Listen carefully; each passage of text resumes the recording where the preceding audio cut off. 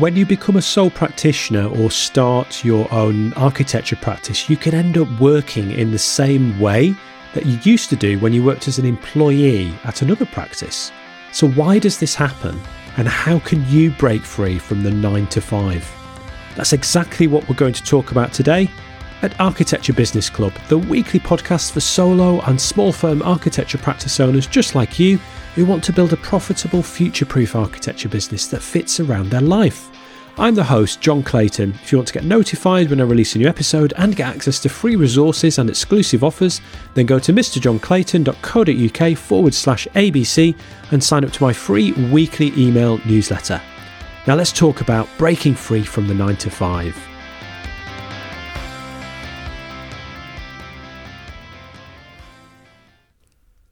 Anna Lundberg is all about crafting careers and businesses that don't just focus on traditional success measures, but take a more balanced approach. As the founder of One Step Outside, she is on a mission to help experienced professionals break free from the 9 to 5 and pursue a more meaningful definition of success. She is the host of the Reimagining Success podcast and the author of several books. And she's juggling all this whilst raising 2 little kiddos down in sunny Dorset. You can take Anna's 5 Pillars Business Assessment Scorecard at onestepoutside.com/scorecard. Anna, welcome to Architecture Business Club. Thanks so much, John. Thank you for having me. Oh, it's great to have you here. Anna, before we dig into the topic that we're going to talk about today, you decided to leave the corporate world, I think it was around about 10 years ago, during a sabbatical in South America. Firstly, which countries did you visit while you were there in South America?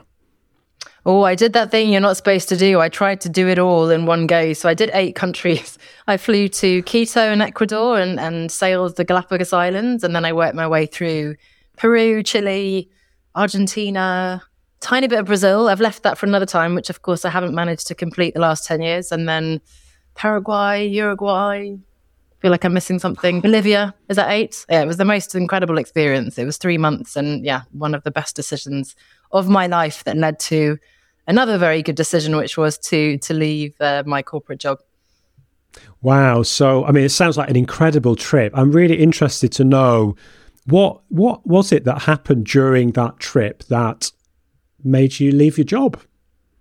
I find it such an interesting question, especially now a decade later. It's only a few more days I can say that, and then it'll be more than a decade. So it's quite a moment of reflection for me. I had always had this general sense of wanting to go to South America. There's this film Up, Disney's Pixar Up, where this little scout boy says, "Adventure is out there." And I ran around saying this, and for what it's worth, and I actually realized that sort of a very vague dream, I suppose. I'm really pleased with that. And I wanted to learn Spanish, and there were reasons for it. But I guess the career reason was that I had studied one thing. So I'd studied international relations and politics and economics. And then I'd ended up, as many people do, in particular in the UK, in an accidental career in marketing. So as amazing as that was, and I don't regret it because it's opened so many doors for me, the network, the learning, the credibility, and so on, it wasn't really where I wanted to be. So there was always a bit of a disconnect. So I would never have been brave enough to just take the leap and leave my job from one day to the next. But taking a bit of a sabbatical was already a really courageous thing for me to do. And then once I was out of my comfort zone, out of my bubble, away from all the people who were kind of in the same lifestyle, on the same career path as me, I met so many people from, different backgrounds, divorced, single, married, old, young, unemployed, quit their jobs, on a sabbatical, whatever. And it just opened my mind to so many possibilities, and it allowed me to immerse myself in personal development and to read and to listen and then to take that quite scary step of quitting. I knew that if I'd come back to Geneva, I was in Geneva, Switzerland at the time, I would have just very quickly got very comfortable back in my old job in my flat with my friends and so on. So yeah, it was little steps, I suppose, medium-sized steps towards that bigger ultimate leap of leaving my job. Wow. Travel certainly is a fantastic way to broaden your horizons. I absolutely love travel. And we might touch upon that again later on in the chat, actually. The main thing we're going to talk about, though, is you have a framework that you've developed to help people to build a life outside of the traditional 9 to 5. And I'd really like to talk about that today. Before we dig into that framework, there are 5 pillars to this framework. Could you give us a quick overview of those 5 pillars that make up this framework that you have? Yeah, absolutely. So it's come quite organically from my own work of leaving my corporate job and building my business over what is now 10 years. And then also, of course, working with clients. Initially, I did one-to-one work and it felt like everything was very bespoke and every person is different. But, as it turns out, we all tend to go through quite similar things. And broadly speaking, we kind of need the same things as well. So I developed this framework. So you mentioned my podcast is called Reimagining Success. And the first pillar is getting clear on your version of success. The second pillar is cultivating confidence and resilience all around your mindset. Pillar 3 is developing the right business model or building the right business model. And I know that will be an interesting topic, I think, for us today. Pillar 4 is building an effective personal brand. Again, a very interesting topic. And pillar 5, they're all interesting topics. Designing flexible work-life integrations and making this big, exciting vision all work in a practical day-to-day sense. In a theory, seamless way with personal life. Of course, that's never the truth, but some effort at making it harmoniously deliver on your bigger vision. So those are the 5 pillars that I've developed over, I guess, the last 10 years. Brilliant. I love it. I'm really looking forward to digging in and talking a little bit more about each of them. We're going to start with that first pillar, which is the definition of success. When I started my business, I didn't really define what my version of success would be, other than perhaps earning a certain amount of money. I think initially it was just, can I at least earn what I was earning in my salaried position when I start out? That was probably the only kind of definition I had.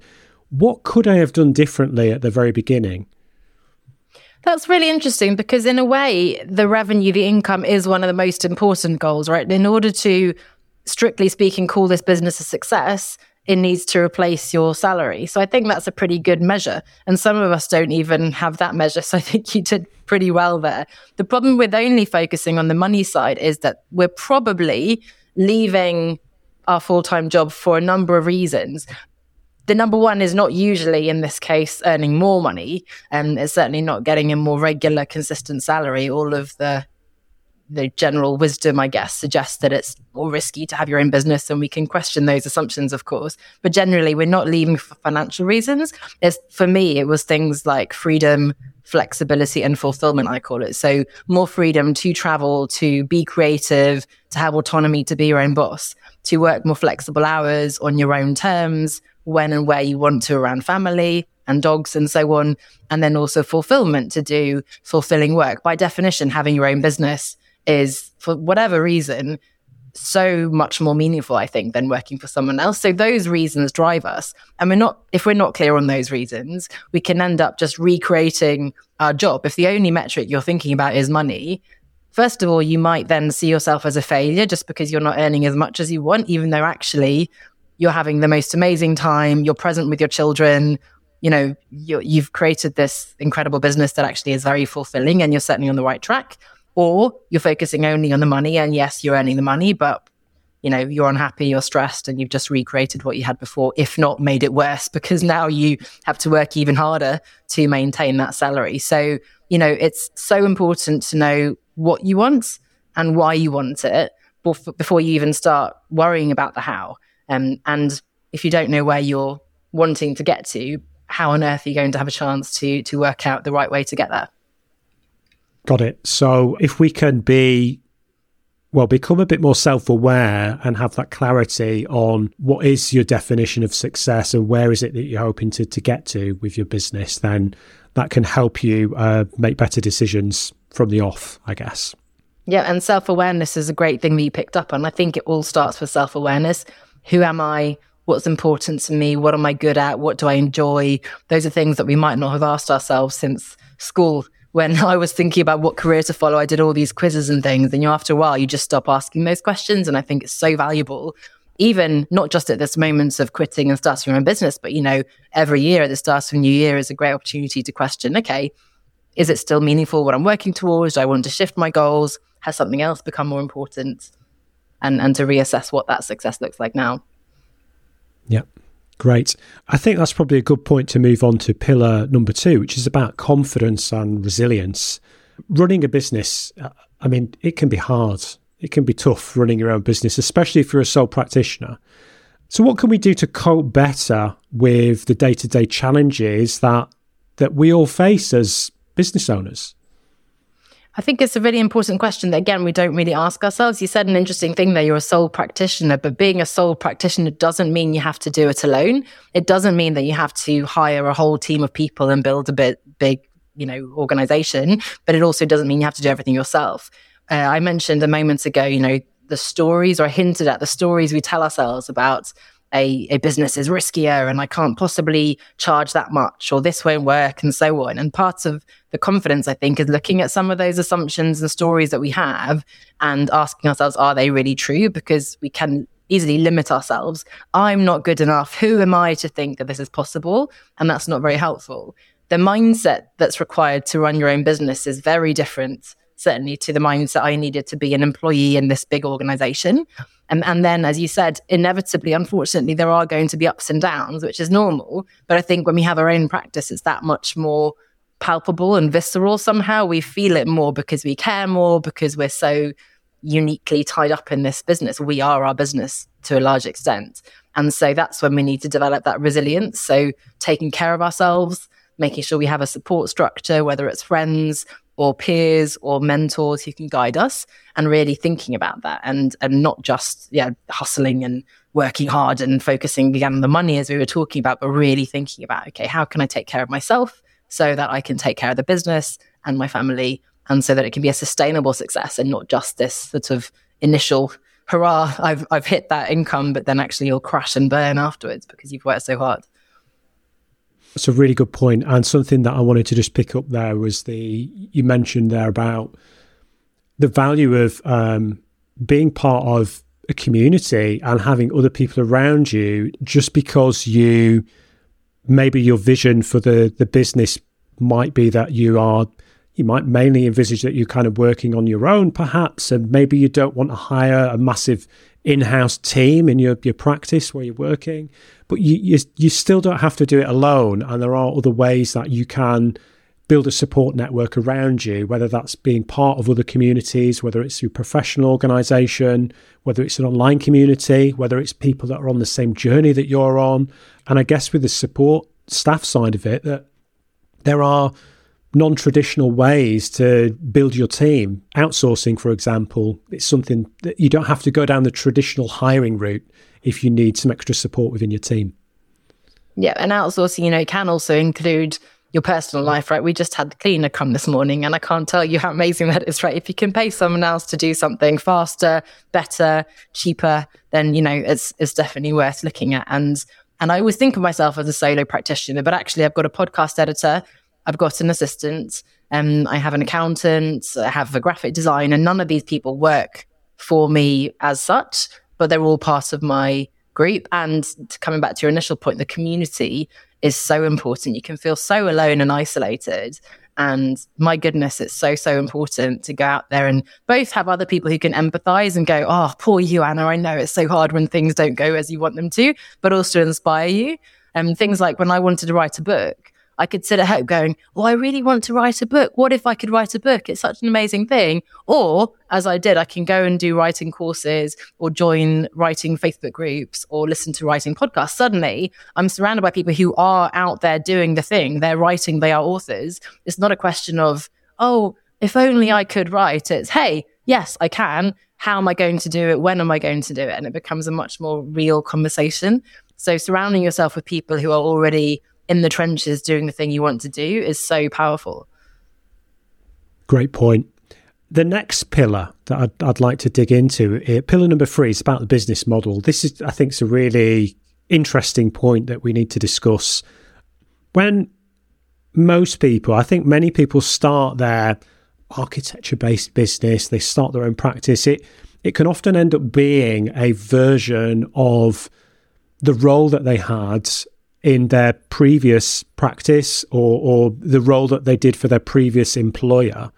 they essentially end up creating themselves a new job. I think that is hindsight. That's kind of what I did when I started my own business. And I just wonder what other types of business models that we could consider. There are people out there that are thinking about leaving their employer, maybe starting up a new business for themselves. Maybe the business that they're in at the moment, let's assume that they're working in an architecture practice and it's one-to-one client services. What other things could they consider in terms of business model for their new business in the industry? It's such an important thing to consider it. And I think when we don't do it, just like the bigger version of success, our definition of success, we either end up copying someone else, either, as you said, your existing model, which, you're leaving for a reason. So it might not be that you want to replicate that exact thing. Or you end up with an accidental business model. So you don't really think it through. And before you know it, either you're charging too little, you have too many clients, the wrong kind of clients, you're working the wrong kind of hours, whatever it is. So it starts again with that self-awareness of asking yourself, who am I? What's my life situation? I talk about the push-pull reasons of leaving your job. So what were the things that pushed you out of this organization? It might not be the employer or something. It might be that you simply just wanted to change and you wanted your independence and so on. But if there are negative things about the way you were working before, what are they? And then what are the pull reasons? So what are the positive things? You saw a different, better way of doing things, perhaps. So how could you create that? And without prescribing, I never want to prescribe a business model. I find one thing that's really powerful is to look to other industries, because it may be that if you're just doing, I get clients who say, but all the other shiatsu practitioners or museum consultants or life coaches or whatever are charging this much, so that's what I have to do. Or everyone else in my industry is doing reels on Instagram and they're running these group programs and they're doing these calls and they're charging this much. And you just feel like that must be the right thing, so I have to copy that. And ultimately, again, I think it's either going to fail because it's not meaningful, it doesn't fit with my personality, I'm trying to be someone I'm not, it doesn't fit with my lifestyle, or it will succeed, but it won't be how I want to live my life. I'll have created a monster that isn't going to be particularly fulfilling or rewarding for me. So I think it's more about asking yourself the questions. Again, the things you didn't like about where you've come from and the things that you'd like to add more of, have less of. And then look to other industries for inspiration. There are, even think of like a neurosurgeon, a brain surgeon. How do they run their practice? Or, in psychiatry, some kind of medical field, there are different ways. And just thinking of parallels, thinking of things that they do that you could bring into your practice. But above all, it also comes down to your preferences, your practical parameters of the hours you want to work, the money you need to be earning, what kind of commute do you want to have. And, we're on a podcast here. There are so many ways in which you can get your name out there. Are you the kind of person who likes to go out and network and chat with people? Do you want to be on a stage and talk about, futuristic design principles? Do you want to speak behind, a microphone rather than being on camera? Are you a writer? Presumably, if you're in this business, you could be quite designy and visual. So is there a channel? Is there a medium that would suit that? So it's all about the preferences you have, the ideas you have, and how can you craft something that's uniquely you, and then delivering on the big vision that you hopefully identified in Pillar 1. Could you give maybe even just one or two examples of a different type of business model as opposed to being a one-to-one service provider where you're exchanging time for money, you're working one-to-one with your clients? What is just an example? I'm just talking really broad overview, because there might be listeners out there, people that are, subscribers to the podcast that just may not have any concept of what the other alternatives might be. Remember, don't forget to subscribe to my free weekly email newsletter. You can do that at mrjohnclayton.co.uk/ABC. And if you're enjoying this episode, then please visit podchaser.com, search for Architecture Business Club and leave a 5-star review. Now back to the show. Absolutely. So, the idea that comes to mind, which is not so far from your world, is a graphic designer, let's say. The obvious thing is a graphic designer would work, obviously, in an organization and they would design graphics for something or other. The natural inclination when you leave that to start your own business is to start creating graphics for people. So it's sort of a done-for-you service, you might call it. I would create logos and brands, packages and things, and you could buy those. obviously, well, not obviously, but unfortunately, I'm probably going to undercharge for those services. So I'm not going to earn a lot of money, and I'm going to need a lot of clients, and I'm very much charging by the hour and basically tying my time to those projects and those clients. So I need to do more and more logos in order to make that worthwhile. Plus, actually, it's pretty much a commodity, right? These days, I'm sure AI could give you a logo, not to in any way undermine what designers can do. And I certainly worked with an incredible human designer for my logo. But, you can download templates and all sorts, right? So you have that service, which is the basic assumption. You could go down to a cheaper, more passive income, which of course is always attractive, where you would design a whole set of templates that people can then sort of DIY it. They can download your template and they can just kind of tweak it with their brand coloring and so on. That would probably be a cheaper thing that you're selling. But once you've put in the initial effort, boom, done, they can just download it.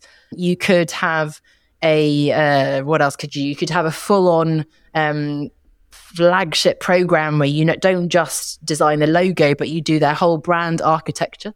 Apologies for using that word in a different context, but you use the whole strategy and vision. And of course, you could then add copywriting. You'd have a team of people doing copy and not just the graphic design. You could have web design, web development. So you could go almost into a full service agency to do the big shebang.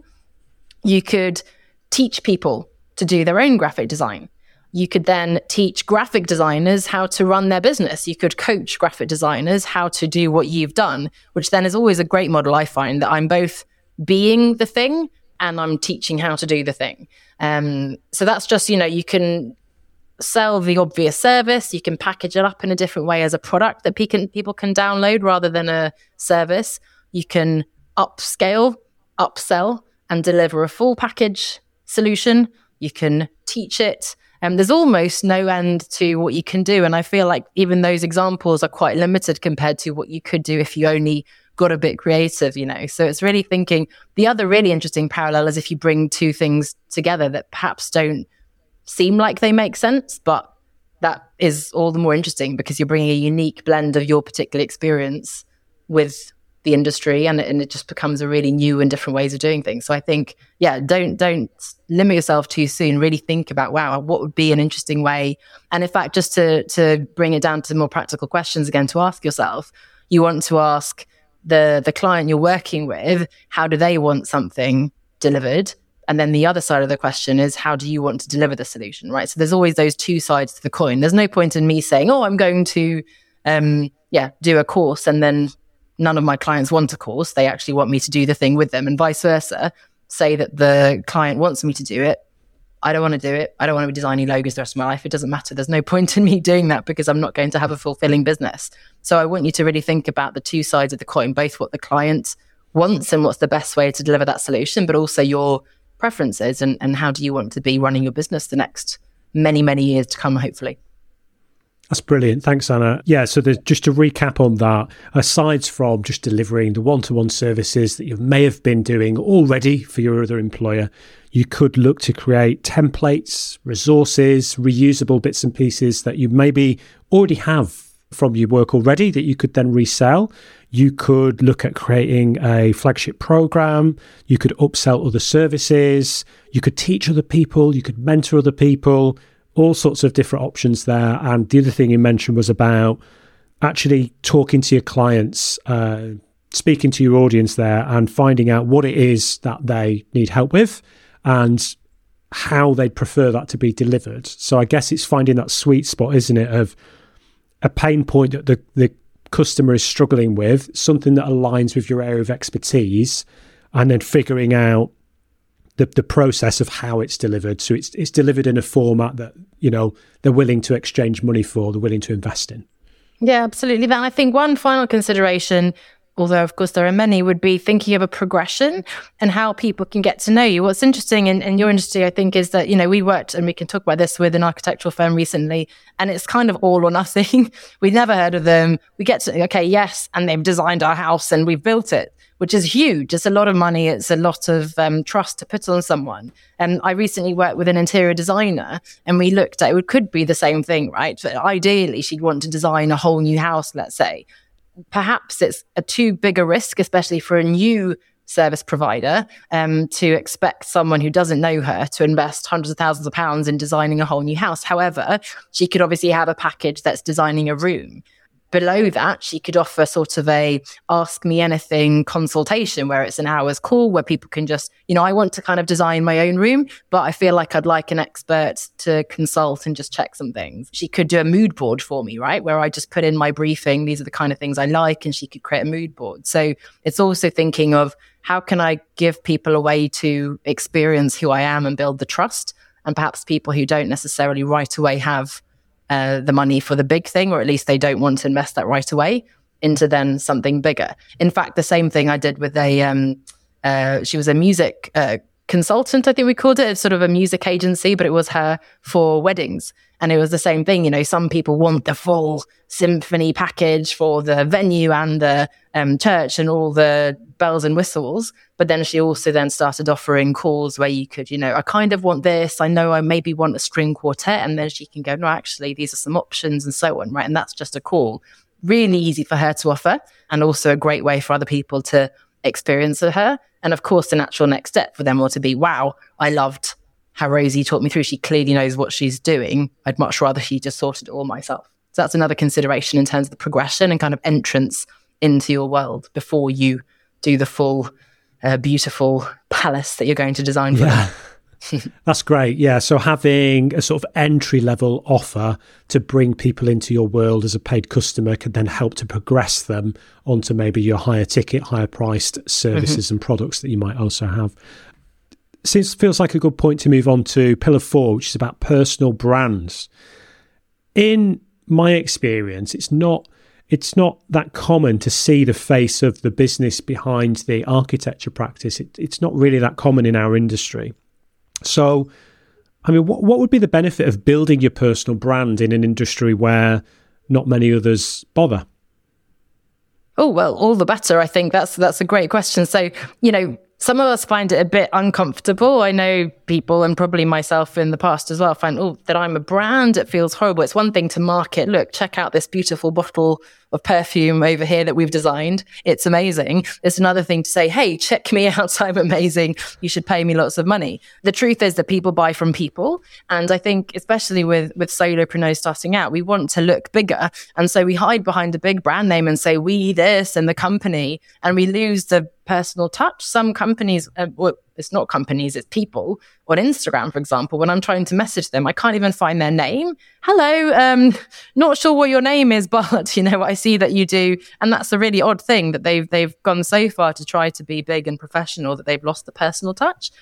We buy from people, ultimately, whether it's a big company or it's a small individual. It allows you to go beyond being just a commodity, right? If there's lots of coaches, lots of people who do this, lots of whatever it is, if you have a unique personal story or personality or style or whatever it is, that can really elevate you. And by definition, you're going to be then differentiated versus your competitors. What I found interesting when you said this to me when we talked a little bit ahead of the interview was I obviously checked out our architects, and I don't want to name them, although I kind of do because they've done an amazing job and we love the house. But when I went on, there's a generic picture, black and white, of kind of the local area here. I went on to the About page. There's no photos, there's no story. And I chatted to my partner again just before this call, and he reconfirmed that the reason why we chose to work with them and the reason why I would recommend them to someone else is that it was a young couple. Their kids actually go to the same school as us. They were a small startup boutique, really cared about their customers, and they have great designs and so on. But all these reasons, they're just nowhere to be seen. Of course, they don't need to write on their website that their kids go to the school. That's not what I mean. But that personal touch, completely missing from the site. And as lucky as you all are with the fact that you have such a visual industry, anyone who does design and anything tangible, you can show them. I find it much harder, of course, to show. I can't sort of show pictures of the thing I do because it's so intangible. So, of course, the design of the buildings and the blueprints and the plans and whatever else, that's all important. But who is it behind it? I think that's really missing. And if, as you say, and seems to be validated here, a lot of people aren't doing that, I think that could really give you the edge and help you to stand out even more so by building a personal brand that attracts people to you because they know, like, and trust you, as we say, as well as then of course, liking your designs. But it starts with the person, I think, and the design is almost secondary. So had it not been for that, the personal connection that actually wasn't via their website, that you perhaps might never have connected with them or chosen to work with that particular practice. There might be other customers out there that are looking for an architectural practice to work with, and maybe that's what they're finding on a lot of the sites, that there is that lack of personality behind the brand. It is often, the company logo and flashy pictures of finished projects and not much about the people behind the practice. Actually, I'm just going to name check, Bob Gentle. I had a chat with Bob. We did a episode number 6, I think it was, where he talked specifically about personal branding. So if you're listening to this episode, you want to learn a little bit more about personal branding, go back and find episode number 6 and take a listen to that. So the last pillar of this framework is about work-life integration. And that's interesting. This is different. We're not using the term work-life balance, which is often a terminology that's used when people think about integrating work and life. As a small practice owner, as someone that works from home myself, my work life and personal life haven't always fitted together in perfect harmony. Do you have any thoughts on how to improve that work-life integration? Absolutely. And it's a whole episode in itself, or a whole world. And I'm so passionate about this. And it might seem like semantics, but for me, work-life balance just doesn't make sense. Balance actually is, I would say, one of my core values, but work is a part of life. It makes no sense to me to separate them. You can't just put work here and life here. And also, if you imagine the sort of scales that you usually picture when you say that balance, it implies that if you have more work, by definition, you have less life, which is the usual direction. Or in corporate context, when we're talking about having more work-life balance, the implication is, you're going to work less so that you can have more time for your family. And I don't see it as that sort of zero-sum game, I suppose. I see it as very much mutually reinforcing and a positive synergy. So, I joke that we can't quite make it seamless, but certainly if we're striving for it to work harmoniously, in everything from the practicalities of having a calendar to manage, we had school things we had to go and do, or your calls and everything, just to make sure that works as well. But also from how you're showing up and who you are as a person. For me, it's so important. And I know it's an overused word, but to be myself, to be authentic, and I'm sure Bob talked about that in the personal brand as well, it makes it far easier for us all, let's face it. It means that I can have a call with you, have these amazing, I'm lucky to be working in an area where I could talk about these things for days. It's things that I care about, and it's sort of things I'm thinking about all the time anyway. And then I can, when we finish, I'm actually can keep working, but let's say at the end of the day, turn off the computer, close the door to my study, off I go. So work-life integration is not about not having any boundaries. It's not about working on your holiday and doing your laundry during, your working hours necessarily, but it is about finding a way to make it work for you. And that requires, first of all, that you know what your priorities are, what's important to you. And then secondly, it does require some less sexy kind of planning and structure and so on. But to me, structure is what gives you the freedom, ironically. It can be hard for creatives to kind of have that structure. But I think, if you want to make progress on certain goals, if you want to actually then have time freed up for family or holidays or hobbies or courses or whatever else, and you do need to have a certain element of prioritization, planning and structure to make sure you hit those goals, you get the things done that you want to get done, so that now I can take a breath, be present with my kids, go for a run, whatever it is I want to do, and not worry about the things I've kind of left on my to-do list. So as a concept, I find work-life integration to be much more valuable. Makes much more sense now that you've explained that there is, the work-life balance terminology isn't quite right, is it? What would be your top recommendations then, just to kind of summarize everything? What would be your top recommendations for anyone that's thinking of starting a business, or who maybe feels like their current business just isn't working right now, and maybe they're feeling like they need to make some changes? Do you have any recommendations for those groups of people? Yeah, absolutely. So you mentioned a while back self-awareness, and I think curiosity is a great place to start, and understanding yourself. And again, a little bit sort of those push-pull reasons, whether it's a job that you want to leave, or in fact that, as you said, you've recreated your job, or you've created something that's not quite fitting with how you wanted it to be. It doesn't mean that you have to start from scratch by any means, but just giving yourself the time to explore what's working, what's not working so well, understanding yourself, your strengths, your preferences, your personality. What do you like doing? What does that look like? And that's, it can take longer than you want perhaps, but it's the absolute foundation for everything else. If you then work out what you want, then you can work out the plan to get there. You can get help from the right kind of person or course or whatever to fill those gaps. And once you succeed, that success will be really personally meaningful and rewarding to you. So I'd say, take this time, and it's a good time of year to kind of reflect on what's important to you. And I think we should do that at least once a year, if not more often. Check in, where are the gaps between where you are today? And then to make it really tangible, just take little steps. Just decide to make one shift. You don't have to quit your job today. You don't have to change your business model tomorrow, but just thinking about how can you realign a little bit. And you'd be surprised, even just shifting the way you're thinking about things, asking different questions, showing up with a different energy can actually make a huge difference. So dream big, have a big ambitious vision of something exciting and different perhaps, but then start small with little steps to get you there. Great advice. Thanks, Anna. Is there anything else that you'd like to share that we haven't already covered today in the course of the conversation?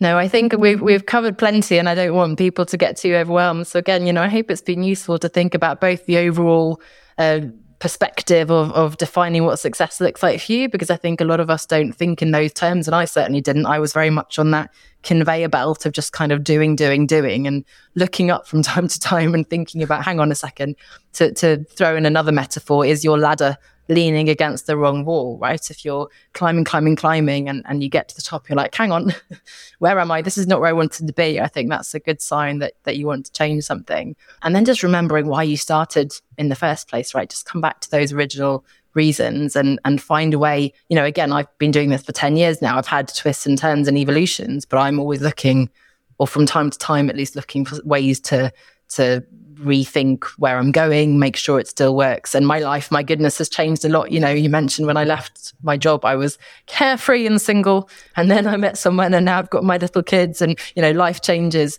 So your evolution of success is going to continue to change, but I think that's what makes life exciting, isn't it? It makes it interesting. Otherwise, we'd be bored. It's a journey, not a destination, as they say. So yeah, stay curious. Keep your eyes open and keep taking those little steps. Absolutely. And it doesn't always go in a straight line, does it, that journey? We can kind of zigzag around a little bit along the way. I said earlier that we touched upon travel at the very beginning of our conversation. I said we might swing back around to that. So before we wrap things up, I love travel and discovering new places. So could you tell me about one of your favourite places and what you love about it? This could be near or far. Are there any places that spring to mind that you'd just like to share with me and the listeners? Oh gosh, where to start? I mean, I love so many places. I have to fly a little flag for Poole, where I am now. I didn't even know this place existed because my parents are Swedish. So my whole life we would travel often to Sweden over the summer and so on, which of course I loved, and Christmas, and I still do that now. So we didn't do the typical English seaside holidays, and I probably shouldn't tell too many people about it because I just love it, and it does get busy during the summer. But I can see the Isle of Wight from my window here at my standing desk. Every day the sea looks different. It can be calm and still, and then you have the paddle boarders out and you're sort of contemplative, and it's quiet and restful and very zen. And then other days, the other day I've never seen it so stormy and wild, and then you've got the kite surfers out and so on, and you've always got the runners and the dog owners out, whatever the weather is. So it's always, but it gives such an energy to, compared to, I certainly miss the museums and culture and theatre and bars and things of London, but my goodness, what a quality of life to live here by the sea. And it was always a lifelong dream of mine. I was thinking more like Hawaii or something when I was younger, when I was dreaming of the beach, but I'm not going to complain. Poole is pretty beautiful. So there you go. Of all the places in the world, I've given you Dorset in the UK. I've never been to Dorset, and I've wanted to go. I'm reading a book at the moment, and actually part of the story in the book, it's a real life story, actually. Part of it takes place in Dorset. So yes, it's on my list of places to visit at some point So I should say, we're very close to the New Forest as well. We're a couple of hours from London. It's not just the beach. I just happen to have a soft spot for the beach. But yeah, it's very well located. We went to Devon last summer because actually, obviously, we're sort of closer towards Devon and Cornwall now. So it's a great place to explore. So definitely come, look me up when you're down here. We'll go for a coffee. Oh, absolutely. I will let you know when I'm in the area for sure. That's been absolutely fantastic. And I thank you so much for coming on the show and sharing your knowledge and telling us all about your framework. Could you please just remind everyone again where they can where they can take the 5 Pillars Business Assessment? Yeah, absolutely. So if it's useful, and I hope you found my perspective inspiring and it's kind of prompted some different thoughts, because of course, again, we can get so deep into our own expertise. And I love, John, that you're bringing people from different industries and so on to bring those different perspectives. I think that's so powerful. So the scorecard that we talked about with the 5 pillars, there's 10 questions to answer on each one, just to give you an idea of perhaps where you could do with some more work. Maybe you want to work on your confidence, or maybe, as we've discussed today, your personal brand could be an interesting area.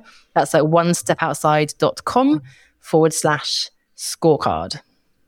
Great. And if people would like to connect with you online, where would be the best place for people to do that? Find your chosen platform and I'll probably be there. So feel free to get in touch, find me on LinkedIn. You should be able to find me. Alas, there is a famous actress with my name, so my personal branding is quite challenging. But hopefully if you put in Anna Lundberg Coach, you'll find me on LinkedIn, Instagram, wherever. So I'd love to chat and hear your insights as well. And of course, you mentioned business model and so on. If you think that, hang on a second, that wouldn't work for me, or I've got this idea or so, and I'd be really interested. I always like to be, challenged with different questions. So do get in touch if you have a different example or something you're a bit stuck on. I'd love to hear about it and see if we can figure it out. Oh, that's awesome. Very kind. Thank you so much for coming on the show. Thank you, John. Such a pleasure. Take care. Next time, I'll be chatting with James Talman about the National Federation of Roofing Contractors and how they can help architecture practices. Thanks so much for listening to this episode of Architecture Business Club. If you liked this episode, think other people might enjoy it, or just want to show your support, then please visit podchaser.com, search for Architecture Business Club, and leave a glowing 5-star review. It would mean so much to me and makes it easier for new listeners to discover the show. If you just want to connect with me, you can do that on most social media platforms. Just search for @Mr. John Clayton. The best place to connect with me online, though, is on LinkedIn. You can find a link to my profile in the show notes. Remember, running your architecture business doesn't have to be hard, and you don't need to do it alone. This is Architecture Business Club.